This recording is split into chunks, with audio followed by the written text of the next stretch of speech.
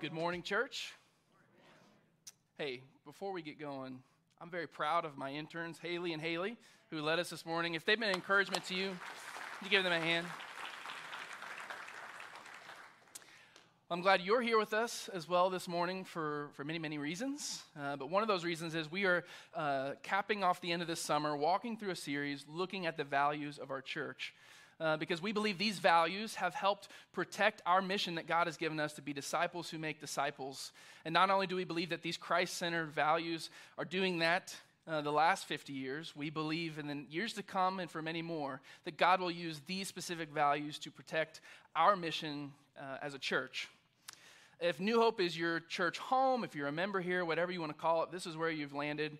If you just want to be a part of what God is doing here over the next couple of years, it's going to be really important that if you've missed the last 2 weeks, obviously you're not missing today, good job, or the next weeks to come as we walk through this series, it'll be important that if you want to be a part of what God is doing, that you are intentional to going back and listening to those, because the sermons and the conversation that we're having are laying the foundation for why we feel God is calling us to do what he's called us to do. And specifically that looks like, as Rob shared 2 weeks ago, part of that is going to be expanding this building to create more room for our children's space and more room for worship.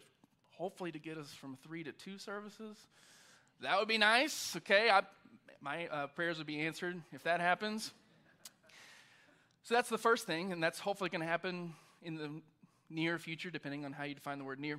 The second thing is we feel called then to also equip and to prepare a people of you all to go out and to plant a church in a nearby community. It won't be a campus of New Hope. It will be an independent Christian church, and we will need people who are ready to go and to serve that community and to make disciples wherever that ends up being. So it's important that you catch these sermons. If you're traveling or gone, they're online, they're on YouTube, they are available for our church family. Well, one thing that is all the rave right now with all the young kids, and I could say that because I'm a dad now, okay, is these videos that they call core memories. I don't know if you've heard of that. Kids get on their apps, their tickety-tockety, Instagram, whatever apps. They get on there. First Service knew what I was talking about. And they post these videos called core memories, and they're memories that they don't want to ever forget in their life. You know, things like late-night Taco Bell runs with their high school friends, road trips, vacations with their families, what they want to remember as their core memories. And I've seen all of these many, many times on my phone because, believe it or not, these videos have been uploaded more than 625 billion times. So there's something about core memories that resonate with the young folk, okay? So as I see these videos all the time as I am scrolling on my phone, makes you question, what are the core memories of my life? What are the things that I will never forget? Because I've had a lot of core memories recently in the past 7 months. But one of those that's pertinent to our conversation that I remembered very, very vividly happened on August 20th of 2014. You may or may not know, I served in the military for 6 years. I know maybe looking at me, or if you know me, you're probably skeptical that at one point I stood ready to deploy, engage, and destroy the enemies of the United States in close combat. So Caitlin was like, they're not going to believe that you served in the Army. I said, I'll show a picture. So here's a picture of me when I was serving. Oh, sorry. Caitlin looked down. So what happened? There we go. There I am. Why is everyone saying, oh? First Service did that too. That is not cute. That is a cold-blooded killer right there in training. 19 years old, 2014. I had no idea that I was about to get really good at mopping floors, okay? That's what we do in the National Guard. All right. August 20th, 2014. It was a day I'll never forget as a core memory. It was a day that began like any other day at basic training in Fort Benning, Georgia. I was awoken at 5 in the morning by 3 screaming drill sergeants that said, get up and to get out. And that specific day, they had in mind for us to take us to the low ropes team building obstacle course. Anyone ever done one of those before? Yeah, they're called the confidence course, and that day I did not leave feeling too confident in myself. The first obstacle, they line everyone up, and I'm kind of towards the back. It's this climbing rope. So you ever seen these 20-foot tall, big braided climbing ropes? And all these guys in front of me are like killing it. They're jumping up the rope. They're climbing up and down it as quick as they can. They're moving on to the next obstacle. So it's my time. And so I get up in line, and I don't know, I know something about myself that I've never really had much upper body strength. I don't know if you guys, you do need upper body strength to climb this rope. So I jump out on it, and for us guys who don't have upper body strength, they teach you can wrap your foot around the bottom and kind of push yourself up the rope so that you're not having to pull yourself up the rope. Well, every time I tried to do that, instead of going up, I was going down.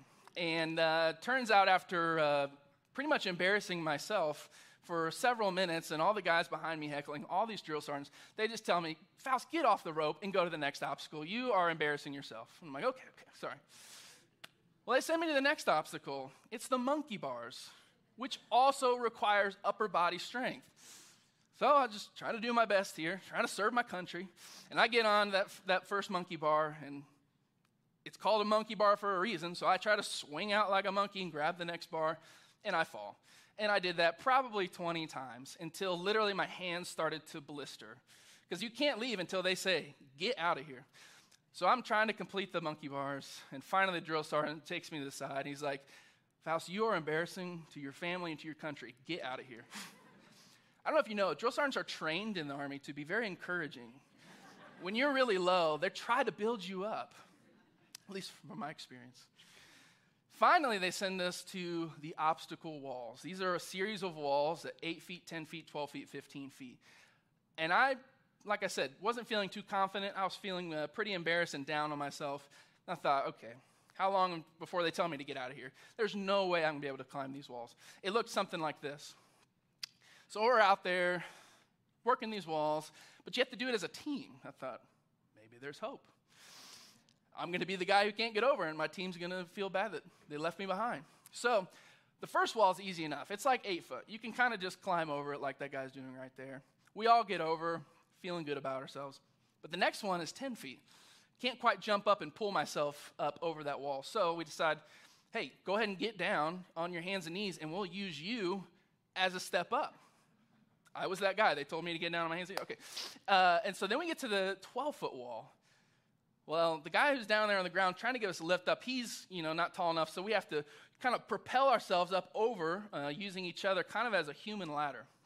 But then finally, we get to the 15-foot wall, and I'm like, okay, this is where most of us are probably going to fail. There's no way I'm going to accomplish this. And yet, through working together like these guys are doing here, through teamwork, a focus on the task at hand, we were able to climb that wall. And it's really a core memory of mine because I felt very proud of myself and very surprised that we were able to get over that wall. Not only did we get over that wall, but we pulled every single man over that wall. So that's the core memory of my life, and I believe it perfectly captures God's plan for missions. Because we've all been given this mission, this great commission by Jesus, who said, all authority in heaven and on earth has been given to me. Therefore go and make disciples of all nations and baptizing them in the name of the Father and the Son and the Holy Spirit. And to me, that sometimes feels like trying to scale a 15-foot wall by myself. But then Jesus adds on to that commission. He says, oh yeah, while you're doing that, which is already pretty difficult, I need you to teach them everything that I've commanded you. Well, to me, most of the time, that feels like trying to scale a 100-foot wall by myself. And most of us, we live as though we're pretty confident we can't actually do that. We're struggling just to climb the rope or to do the monkey bars, kind of the basic parts of our faith. If we're struggling in that way, there's no way that God's going to call me to fulfill that mission. That's probably for somebody else. And sometimes we live as though this mission given to us as followers of Jesus is an obstacle that's actually impossible to complete, and so we don't even try.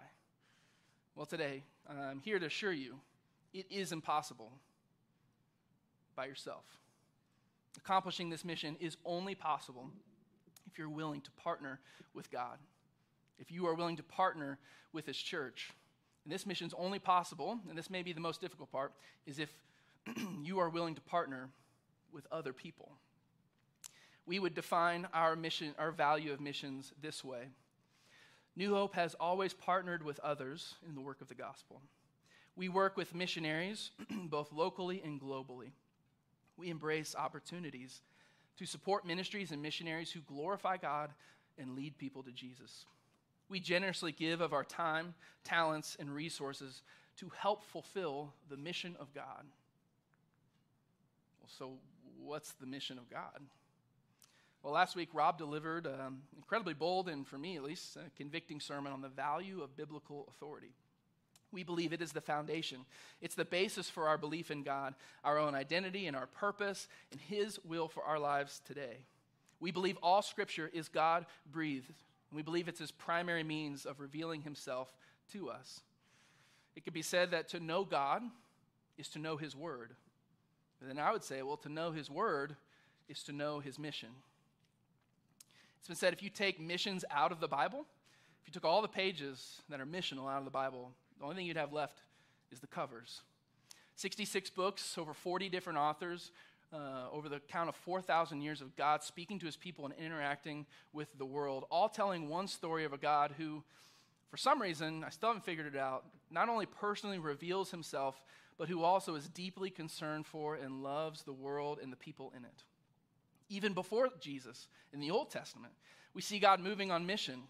And so if it's been a while since you've read all of your Old Testament, I'm going to attempt to give you a synopsis of the Old Testament in 60 seconds. So we're going to put this Bible degree to work. Here we go. Genesis 1:1. In the beginning, God created the heavens and the earth. And this is where we speed up. And He creates humanity in His own image to share in His glory, to rule and reign over all creation forever with Him.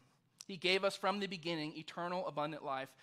But because of sin, we brought death into His perfect world. And so God, who is holy and has to deal with sin and remove it from His presence, He ends up instead removing Himself and His holy presence from the earth and from sinful people. But thankfully, He doesn't write us off. He does not stay distant. He continues throughout all the Old Testament to reveal Himself. First with Abraham. He chooses a people for Himself. He says, I will be your God, you will be my people, and through you and these people and your offspring, I will bless all the nations.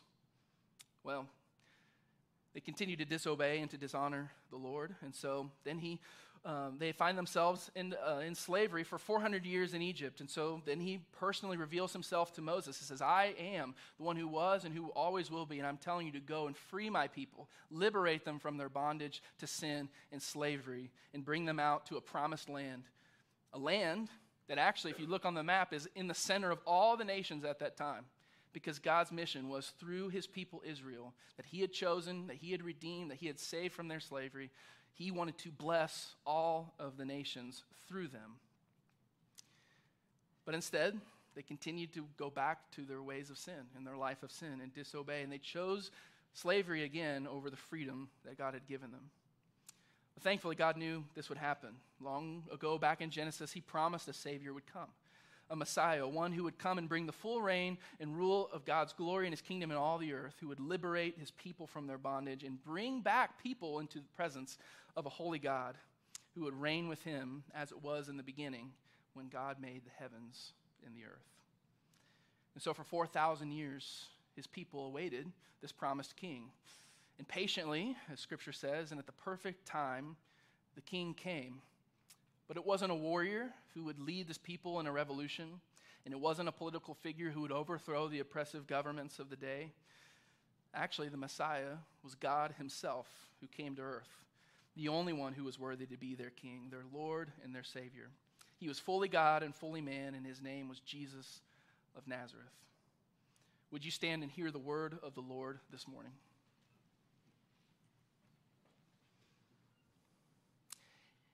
In Him was life, and that life was the light of all mankind. The light shines in the darkness, and the darkness has not overcome it. There was a man sent from God whose name was John.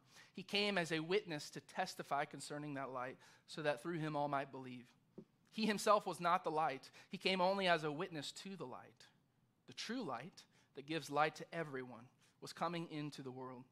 He was in the world, and though the world was made through Him, the world did not recognize Him. He came to that which was His own, but His own did not receive Him. Yet to all who did receive Him, to those who believed in His name, He gave the right to become children of God. Children born not of natural descent, nor of human decision or a husband's will, but children born of God. For God so loved the world that He gave His one and only Son, that whoever believes in Him shall not perish, but have eternal life. For God did not send his Son into the world to condemn the world, but to save the world through him. Jesus said in John, I am the gate. Whoever enters through me will be saved. They will come in and go out, and they will find pasture. But the thief comes only to steal and kill and destroy. But I have come that they may have life and have it to the full. For the wages of sin is death, but the gift of God is eternal life in Christ Jesus our Lord. And the last one, as for you, you were dead in your transgressions and your sins. And like the rest, we were by nature deserving of wrath, but because of his great love for us, God, who is rich in mercy, made us alive with Christ, even when we were dead in transgressions. This is the gospel of Jesus. You may be seated. So here's the issue with what I just read, is a lot of Christians today read that and they think, oh, great. God finished his mission. It's done. He sent Jesus to die on the cross, made the way and covered our sins. He raised him back to life 3 days later. Boom, mission accomplished. And now we're all just kind of sitting here waiting for him to come back. And God looks at life, and if you believe that that happened 2,000 years ago, you're good with God. You go to heaven. And if you don't, not so good, you go to hell. As if that was it. But everything we just read about doesn't talk, the language used is not talking about the end of a mission. That this was the completion, the final act. Everything we just read was talking about the beginning of a mission. And because of Jesus, God once again has saved us and chosen a group of people to carry out his mission on the earth. And who's that group of people? It's us. It's the church. And God reminds his church of this through Paul's letter to the Corinthians. And he says, therefore, if anyone is in Christ, the new creation has come. The old has gone, the new is here. All this is from God, who reconciled us to himself through Christ and gave us the ministry of reconciliation. That God was reconciling the world to himself in Christ. He's not counting people's sins against them. And he has committed to us, the church, the message of reconciliation. We are therefore Christ's ambassadors, as though God were making his appeal through us. And so since the day of Pentecost in the book of Acts, 2,000 years ago, the church always has and always will be God's primary means of doing his work and carrying out his will in the world. Not because of how amazing we are, but because he's given us his Spirit, he's given us his resurrection power, and probably most importantly, he's given us his authority. The church is God's plan A, and there is no plan B to accomplish this mission. And what an incredible responsibility that is, and what an incredible calling that we can now live our lives and the purpose of our lives towards. God has given that to you and to me, not by anything that we've done, but because of Christ, and for those of us who are in Christ, to represent him in everything we say and do. This has been the mission of the church, of this church, for the past 50 years, to go and to make disciples, to raise people to new life in Christ through baptism, to teach them the commandments of God, and to be his ambassadors wherever we go. And therefore, because of that mission, that's why for the last 50 years, this church has been dedicated to partnering with local and global missions. So here's a few things that we do to protect the value of missions. We strategically partner with over 18 different missions and missionaries, making disciples in ways and in places we can't, as we, as New Hope, invest in the kingdom of God. We make that investment in the kingdom by giving to missions more than 20% of your all's tithes and offerings. We partner with Glenn and Sherry Russell, who make disciples in Panama, and we cover 100% of their financial need, and we are their sole supporting church. We are also a sending church, where we've sent over 3 missionaries to serve in Turkey and in Spain, Cody, Sylvia, and Diana, and we pray that God would allow us to send more. We plan to continue to send people out to visit our missionaries for encouragement and to send larger groups to go and to serve alongside them so that we're not just a church that writes a check every month. And in the last 50 years, we have financially given over $40 million to missions. Why? Why give so much of our time and our energy and our resources and our people to other ministries? Is there not great work that needs to be done here? Well, there's a few reasons that we do this. There's a few reasons that we have valued missions, and we always will. And the first is that partnering with local and global missions keeps us kingdom-focused. We are only one church in Whitestown, Indiana, and for many years of this church's history, it's just been a couple hundred people in Boone County. And I hate to break it to you, but we are not at the center of what God is doing in all the earth. God is doing in the world, and he's invited us to partner with other local and global missions as they continually remind us that God is on a mission amongst every people in every nation. You see, the mission of God's people is global because we serve a global God. And he's doing even greater kingdom work in other places than here. The second reason is that missions keeps us people-focused.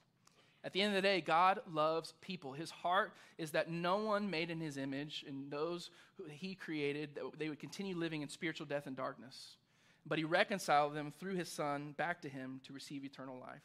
You know, we can get so lost in our church programs and our ministry ideas and things that New Hope's doing and promoting and events that we have and what songs that we like to sing on Sunday and what coffee should we be serving in the coffee bar.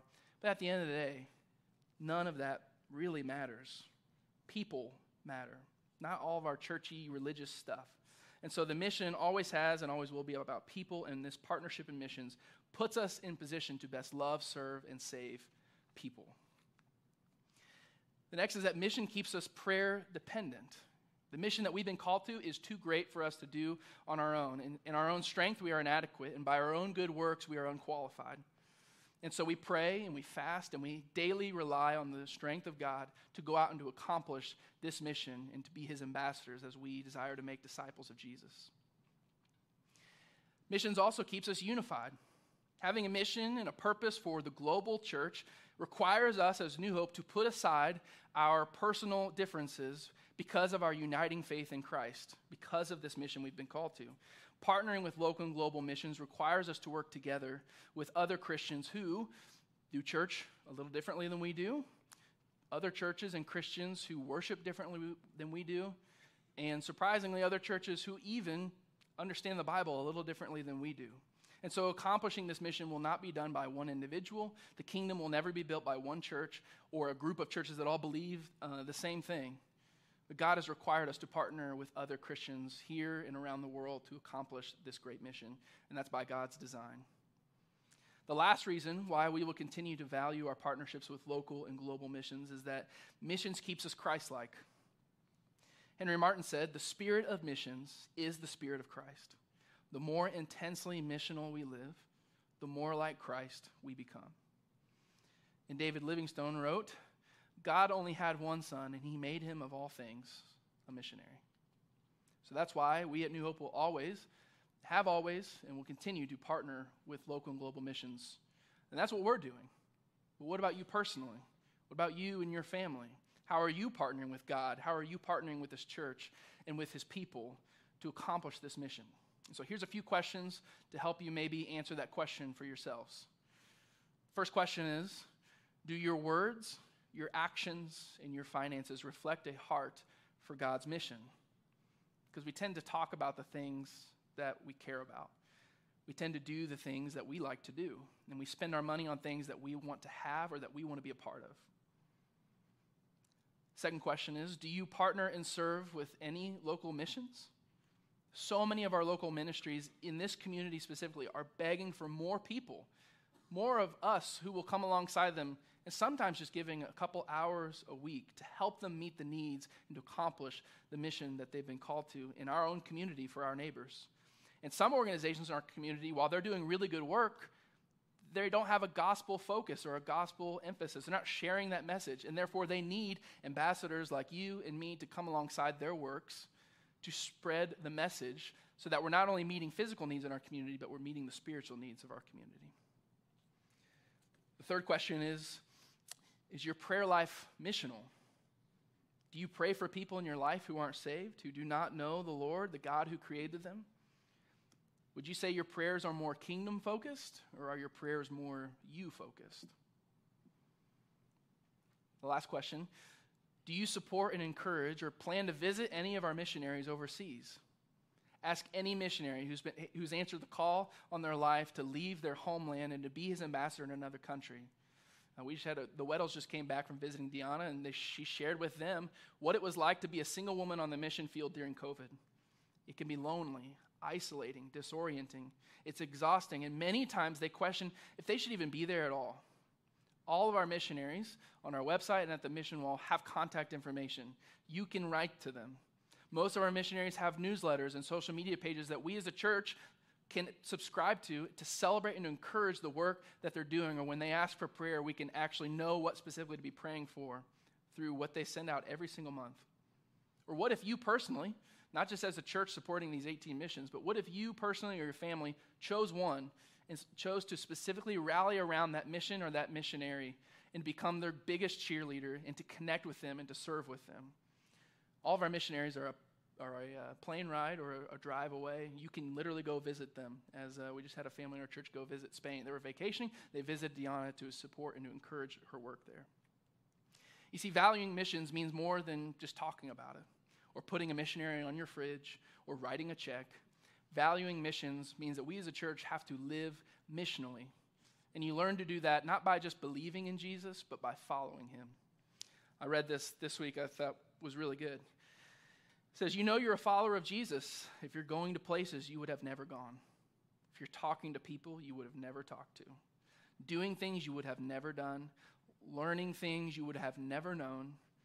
And seeing things you would have never seen.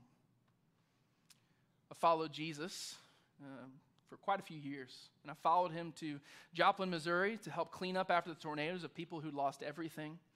We followed him to Birmingham, Alabama to help put roofs on houses and to build ramps for people who are wheelchair-bound in their home.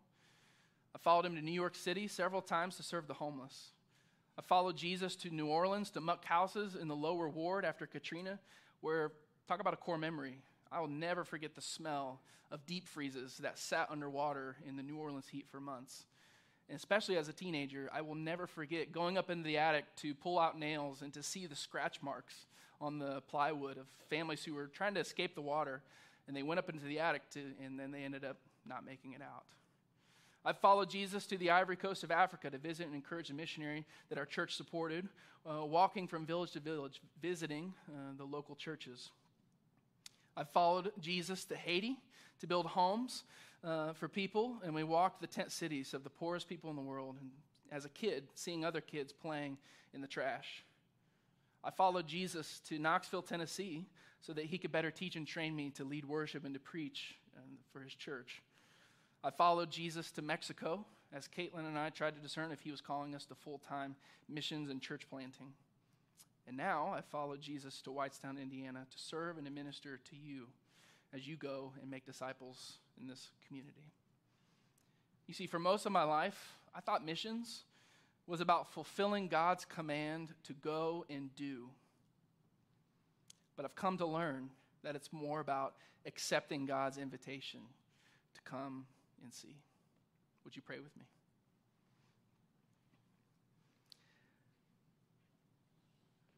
Father, you are a missional God who pursues us. And to think that the God of the universe, that you would invite us to come and to work alongside you, to me is absolutely insane. And yet, it's true. Thank you for the legacy of this church, this group of people who for 50 years have followed Jesus. They've lived by faith. They've sacrificed greatly for your kingdom in your mission to seek and save the lost. May it be said of us by the next generation that we took our calling just as serious to missions, that we've lived missionally to bring eternal abundant life in Christ to all people, whether in Whitestown or Boone County or Indianapolis, this country or around the world. Father, wherever we go, wherever you send us, may we be faithful ambassadors for Christ. Amen. Let's stand together.